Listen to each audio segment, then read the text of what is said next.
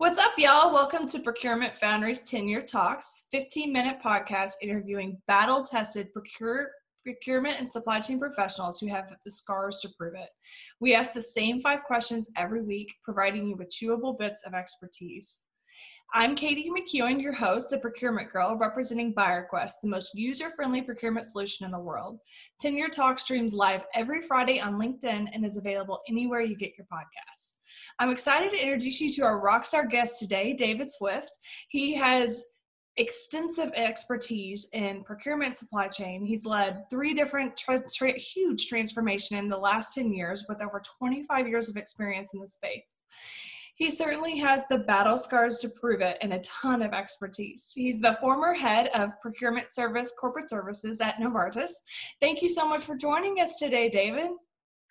Thank you, Katie. And I certainly have the battle scars, but I'm not sure about being the rock star. That's the first time I've been introduced like that. But anyway, a pleasure to be with you. Well, great. Just take it and run with it. Yeah. So tell us what you've been working on this year and kind of what your focus is right now. Well, in the corporate services area, we have a whole variety of professional services categories, from consulting, human capital, legal services, travel fleet, etc. But and they're all really interesting. But there's one probably closest to my heart, and it's really sort of around the whole idea of the future of work, and what has been dubbed total talent management. And in many organizations, certainly in large corporates, you'll have your traditional hiring of full-time equivalents, which is done by your HR function, talent acquisition. But then alongside that, you'll have a growing proportion of the workforce who are non-employees. So they are contractors, they are consultants, they are freelancers. And now you have more and more freelance platforms. You have the whole outsourcing piece. But all of that is run in silos, and most companies don't look at it holistically. And for the most part, HR only looks at the full-time equivalent piece of that pie. And in Novartis, for example, 100,000 employees, but another 50,000 non-employee that we can recognize or see, maybe even more. So it gives you an idea of the proportion of the workforce that's non-employees. So what myself and my team were driving this, actually more than last year, it's been almost 3 years I've been trying to sell it, is the idea of total workforce management, having a holistic approach to managing the workforce, putting on top strategic workforce planning. And the idea behind it, it's not the sort of traditional procurement idea of driving savings, but it's about, in a knowledge economy, how do we enable our business to have the best talent out there? That's a competitive advantage if you can do it. In the pharma industry, like many other industries, getting the best brains is really important. And I like to say my job is to get the unfair share of that talent into Novartis so we can beat the competition. That's right. Well, that's great. That's great. But it sounds like you've definitely had your hands full when working there. I can't even imagine all the stressful nights that you had to deal with, especially with working so international. That must have kept you pretty busy. So yeah, it's a big organization with lots of stakeholders. So yeah, it keeps people busy for sure. Yes, absolutely. So who was that one person that really inspired your road to success? A mentor, a coach, or a parent, someone who really inspired where you are right now? I think there's a few actually, but at different stages of my career, I had one of my first bosses. His name was Phil Guido. He was a New Jersey Italian. I worked for a company called Foot Locker at the time, and he really sort of taught me what it's like to work in a big corporate. And I was young, dumb, and full of enthusiasm, and had a big mouth on me or whatever, and then get you into lots of trouble by saying what you actually think. And he sort of showed me the ropes. I think he recognized in me himself as a younger man, and maybe tried to help me not to make some of the errors that he made. And I appreciated that, because it's not every manager that would be bothered to do that, and they'd let you go and do your own car crash. And I'm sure I did make a few car crashes, but he tried to steer me away from some of them. And I guess that was one of the first. And then more laterally, In my previous company, a company called Borealis in Belgium, my CPO, my boss, he was a fantastic CPO, and he showed me he was a great salesman. And maybe it's counterintuitive, but actually I believe that the single biggest thing that we need in procurement is good salespeople, because the more you go up in the hierarchy, the more you spend your time selling or influencing, depending on what you want to call it. And he was excellent at that, and a real inspiration in how to do that. He could sell sand to the Arabs without any problem. And he actually, yeah, he probably did that. And the other thing that he taught me as well, the same CPO, his name was Nando, he described it in a way. He said, you're the captain of this big cruise ship, and you're up on the bridge and you're making sure that it doesn't run aground. He says, but what you need to do as well is actually pull over, get off and go onto the islands and go exploring in the islands. And what he meant by that was, it's not enough just to run the ship from A to B and make sure that everything's ticking over nicely, but you had to go and look for new things, different things, what I would call innovation, change, whatever. And he was really very good at that. So you need to be much more than just a technician that's good at doing a job, but you actually need to bring something novel, new to the business. And I've always tried thereafter, every year you've got your targets and say, okay, what do you want to do different this year? What kind of special thing do you want to do? And I think that's what helps people stand out from the crowd, because if you just do what everybody else does, well, so what? Even if you do it very well, that's just expected. So yeah, there are two people that when I look back, they taught me a lot. Yeah, I love that analogy of the ship. You have to get out of your comfort zone and innovate and explore and find new technologies and new systems. And if you're not just doing new it ideas consistently, and try and shake things up and try and, yourself do things differently, but also help the business that you work in do differently. So I sat on the HR leadership team in Novartis, and I have to say, HR as a function is typically quite conservative. I would even, if I'm very critical, say they're still stuck in the 20th century. And they suffer from some of the same problems that procurement suffers from. They're not necessarily seen as strategic. They're led rather than lead themselves. So I tried to shake them up when I brought them lots of new ideas, and we had a great time doing it. And I think wherever part of procurement you're in, that's what I think good procurement does. It doesn't just accept the status quo. It's always looking to shake the tree. Yeah, they don't stick to, if it's not broke, don't fix it. They go out there and try to make it better. That's boring, right? Right. Exactly. That's not what I get up in the morning to do, right? I want to do something exciting. Exactly. And with younger people coming into the workforce, we have to give them, a solution and a way to get things done faster and easier, or they won't do it. Yeah. And they have their own ideas, and they will look at the world slightly differently to people of my generation, and good. I want them to come with new ideas and challenge me and challenge their stakeholders, and that's how we advance. That's how we make things better. And you got to be open to that. Not everybody wants to do that, but I like that. Absolutely. Well, speaking of innovation, what's the most innovative thing you're seeing in the space right now? Well, there's many things, but just very recently, you may know them, I came across a company called Fulcrum. Sean and Trevor, the two founders, are based out in San Diego. And what they're trying to do, it plays into the space that I mentioned earlier, which is the workplace. They're trying to optimize the way work gets done by marketing work to different talent channels that I mentioned. So usually if I want to hire somebody, I'll go to my talent acquisition team and I'll go and look for a full-time equivalent. And if I want to get a contractor, I've got a different channel. And if I want to do something else, it's a different channel altogether. And they've built a software that's trying to enable businesses and hiring managers to access all of those channels simultaneously.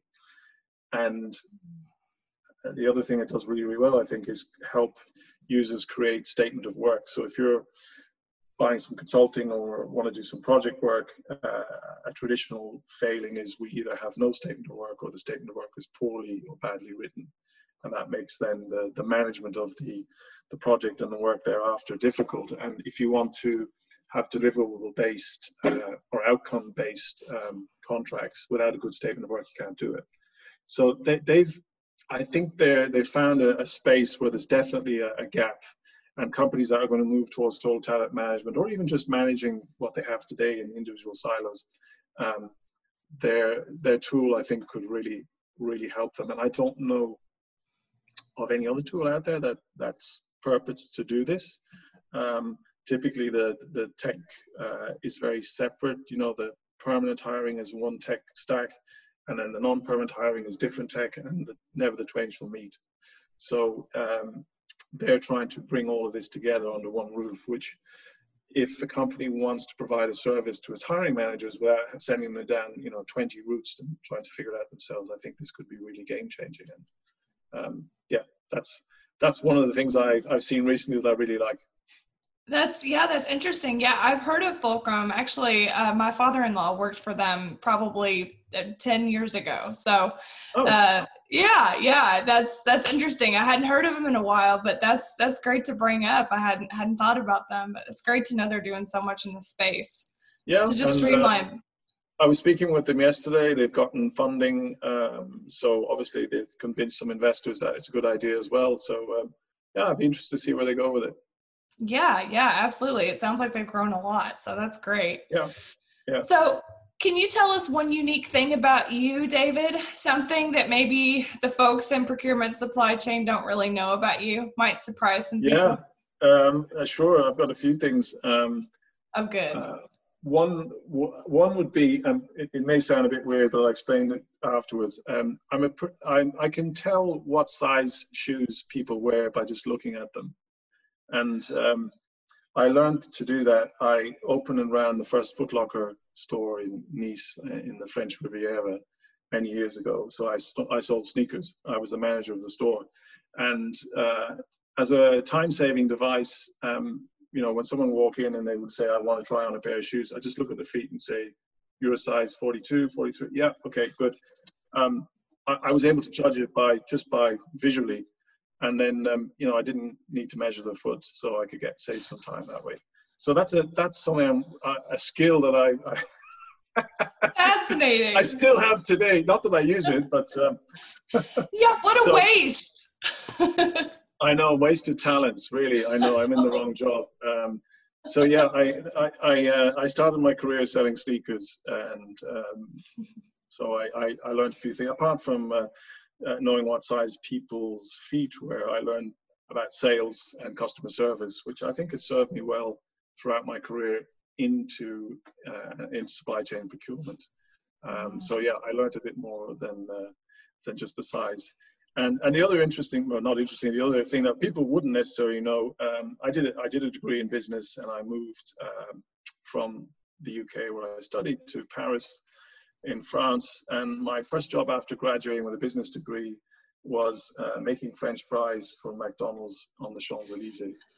So 4 years of blood, sweat, and tears to end up making French fries in the Champs-Élysées McDonald's. So you got to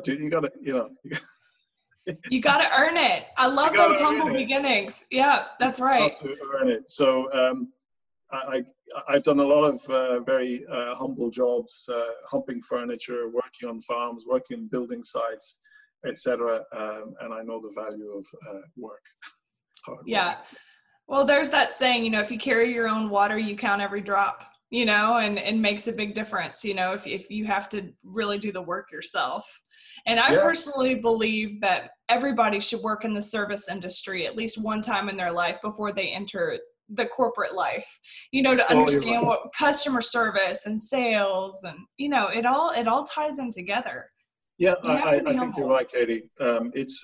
It's hard work, but it's a good grounding. And, the Foot Locker being an American company, and it was in Europe, I was in Foot Locker Europe, they differentiated themselves from most retailers in Europe when they had a strong focus on customer service. For example, you're serving somebody, you're bent down, you're putting a shoe on their foot, somebody walks in the door, and you always have to look up, hello, sir, madam, I'll be with you in a second. Just greet them. And that's a small thing, but and not do what some people do, which is try and ignore people because you're busy and you don't want to have eye contact. You had to do the opposite. So yeah, good customer service is something I hold dear, and it's something that I believe procurement is a service function, and our job is to serve the rest of the business. So you need to understand what serving a business means, but it's not in a menial way. It's not in a subservient way. It's in, you're there to add value to others in your business. Yeah, exactly. So what's one piece of advice that you would give to folks that are maybe trying to claw up the ranks and see some of the success that you've been able to see? Yeah, I know today is a digital world, and we talk endlessly about digital in all areas, including procurement. And maybe I'm old school, but I'm a firm believer that all business is people business. And as I mentioned earlier, the ability to sell, the ability to influence, all of the soft skills that requires, to me, are what's most important in procurement. Above and beyond the technical skills, and that you have to have the technical skills, you need to know your strategic sourcing methodology, how to negotiate and all of that good stuff. But what will differentiate you from the crowd is your ability to create relationships with your internal stakeholders, to create relationships with your suppliers, and extract value from one for the other. And do it in a way where you're considered to be a professional, fair, not some caveman procurement just wants to beat their chest and say, I beat the supplier up, look at me, aren't I great? And that's just childish. So I think the soft skills are what's most important, and that's where I would say to people, really focus. And alongside that, particularly when you're starting off, try and get as broad as experience as you can in procurement. I started in indirect procurement, and then I was asked to head up direct procurement. So, the petrochemical industry, which is sourcing chemicals, and I'm not a chemist. I had no idea what it was about, but it was the greatest thing I ever did. So moving around wherever you can and into different categories or different parts of procurement, it really broadens your horizon and it rounds you out nicely to take on responsibility as you progress in your career. So don't be too narrow when you start. Try and avoid that. And if you have a category for say 2-3 years and look to get into a different one after that, I think that's really helpful, because that adds value to you as an individual. And later on, if you want to specialize in an area you're passionate about, fine, but at least you've got that broad foundational stuff there. I think that's, for me, that's the two pieces of advice I would offer up. I love that. And, to put it more broadly, it's get out of your comfort zone. Don't stay in just one lane, feel free to explore. Yeah. And it's easy to say, but it takes courage to do it, because you may fail. And if you have a good boss and they see some potential in you, they will hopefully offer you those opportunities to step into areas that you don't know, but they think you're talented enough to learn about them. And if the boss is really, really good, they'll back you up even when you might be struggling. So everything is not a bed of roses. You won't succeed at everything straight away, but they shouldn't crucify you either if because of lack of experience or whatever, you may struggle somewhat. But if you've got the smarts and most of all, so just a kind of basic common sense, which by the way is a lot less common than one thinks, you have that ability to go from one area to another. Good procurement people can swim in many lanes. So I think that's really important. So yeah, put yourself out there. Don't be afraid to take risks. Calculate risks, of course, but if you stick to the tried and trusted, never take a risk, well, you're not likely to get very far. So. Exactly. Well, what a great note to end on. Thank you so much, David, for this interview. It was such a pleasure having you on. Yeah, you're awesome. You're absolutely a rock star. So you just wear that coat and you just flaunt it, because that's what you are. But thank you so much for being a part of Procurement Foundry and joining us today. We really appreciate it. I hope everyone that joined enjoyed it, and everyone go out there and have a very blessed week. Thanks, David. Thank you.